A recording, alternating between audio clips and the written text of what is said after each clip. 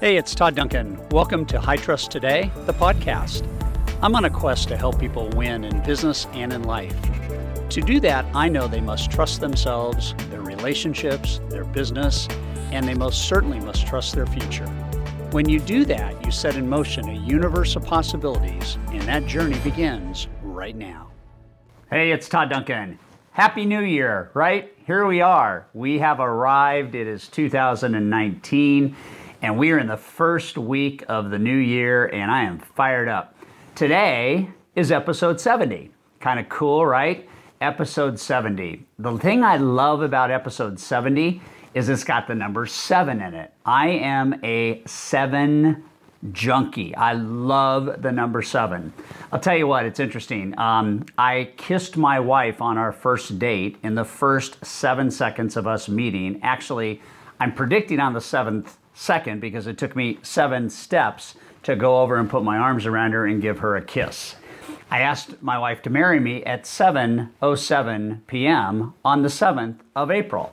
I took the 777, those 3 numbers I just gave you, I had them inscribed on the inside of her ring. Today we have a company called 7 Seconds Productions, and I'm telling you one thing right now, we love the number 7. So it would be appropriate then if our 70th episode, which has the number 7, might be your lucky episode. Now, one of the great thoughts is success goes up the harder you try, your luck increases the more effort you put out. I don't want anything about this year to be lucky, even though we love the number 7, right? I want luck to be kind of the intentional outcome of taking a look at what you're doing with this year that right now is just a couple days old, right? So I think about the word new, and that's really what I'm going to focus on this lesson. And I'm going to give you some business lessons, some life lessons in the next 10 or 12 minutes. But I took the word new and I started to realize that there's a formula. There's a formula that goes into making anything new. And before we give you that formula, the one thing I want to say is that the old has to be gotten rid of in order to make way for the new. One of the great I think, ideas around getting rid of the old is what Andy Andrews talked about in his beautiful book called The Traveler's Gift, the idea of forgiving oneself, right? The idea of realizing that, man, whatever happened yesterday and the day before and the week before and the month before and the year before, and maybe as far back as I can remember, whatever happened that didn't work out is yesterday. It is in the annals of history. And as my friend John Maxwell says, the only value in yesterday is the lessons it taught and the joy it created, right? And so you think about new and you think about, okay, what do I want to be new in my life? Do I want new business success? Do I want new financial success? Do I want new physical or health success? Do I want new marital or relationship success? Do I want a new opportunity to make a difference in a not-for-profit? Do I want a new opportunity to create a business startup? Do I want a new lease on, my business? What do I want that is new? And there's nothing wrong with wanting new. Here's why there's nothing wrong with wanting new. Because there's nothing wrong with you wanting your best life ever. There's nothing wrong with you wanting every day to be a day that is better than yesterday. There's nothing wrong with you wanting new business results and new income results. And there's nothing wrong with wanting you to achieve new levels of financial certainty or security or even financial freedom. There's nothing wrong with you wanting the best for you. And there's nothing wrong with then being a beacon of light to help others that you're surrounded with each and every day, family and friends and colleagues and business clients, to help them achieve new. And new is good. And I remember this wonderful quote by Ralph Waldo Emerson when he said something along the lines of, today is too new of a day, bright with opportunities, to waste a moment on your old nonsense, right? So part of having today be new and part of having this year be new is to take a look at this formula. There's 3 parts of this formula that I think go into creating new and everything new. So let's take a look at the end. What gets in the way of new? You know what gets in the way of new? Negativity. And so the high performer, the person that seizes the opportunity, the person that wins each and every day in the business and in the market, is a person who has learned how to channel a boundary around negative thoughts, around negative thinking. And I think that from my vantage point, that one of the great things that Zig Ziglar used to talk about, my personal mentor, he died about 5 years ago, is this idea of stinking thinking.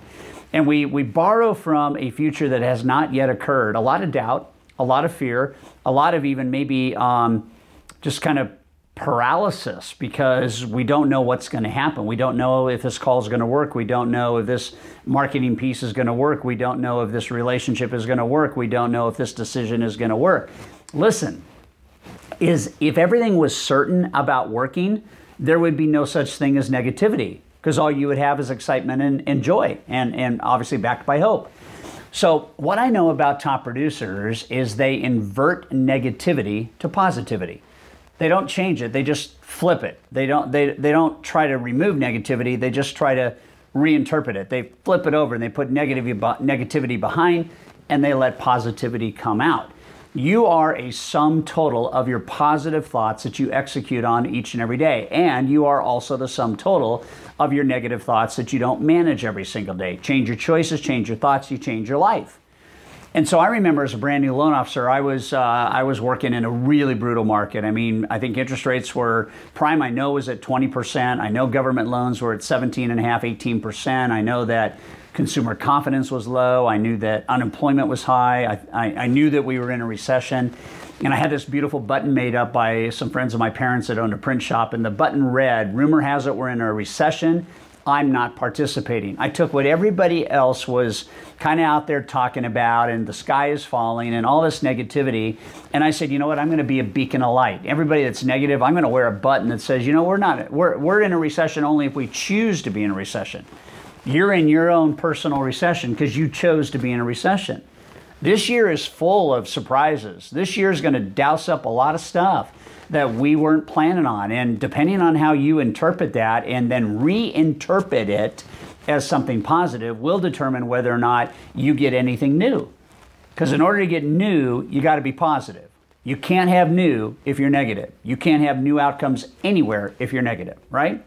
So reconnect with your core purpose, reconnect with the opportunity to achieve your inner greatness, reconnect with this sense that your potential is in the making each and every day, and understand that if you have two people that line up every morning, same market, same company, same product, same price, same everything, and one's positive and one's negative, I'm going to tell you right now, hands down, the positive person is going to win.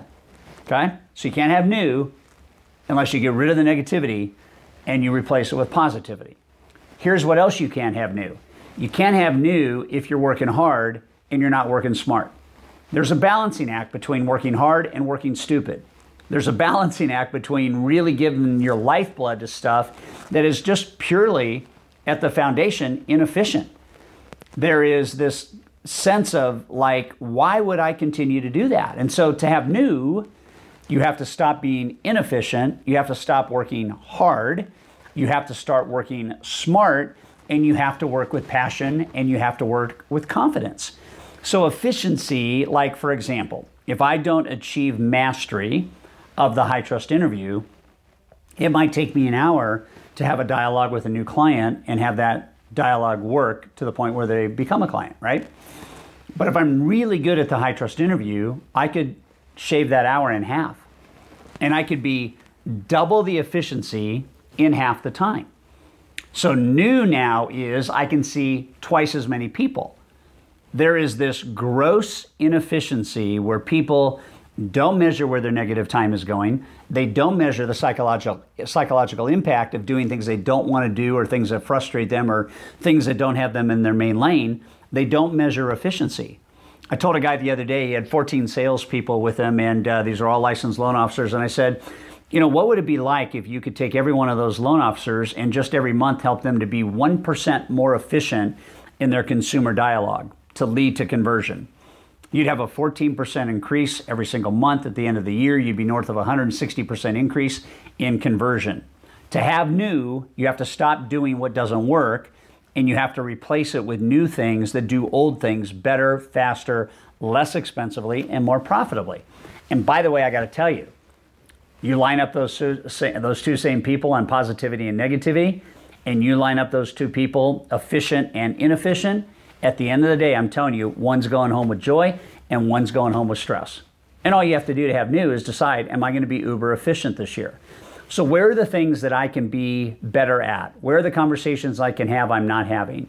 How can I learn to embed certain scientific phraseology into my scripts so they have more power? How can I use instructional design and embedded commands to not say as many things and have them end up creating higher results and higher performance? And like I said to a client the other day, it's a $20 billion a year funding client, and I said, if you're not measuring efficiency every day, you're not helping your sales team become competent. And if you don't help your sales team become competent, then they're going to work hard inefficiently. And nobody gets the grand prize for that.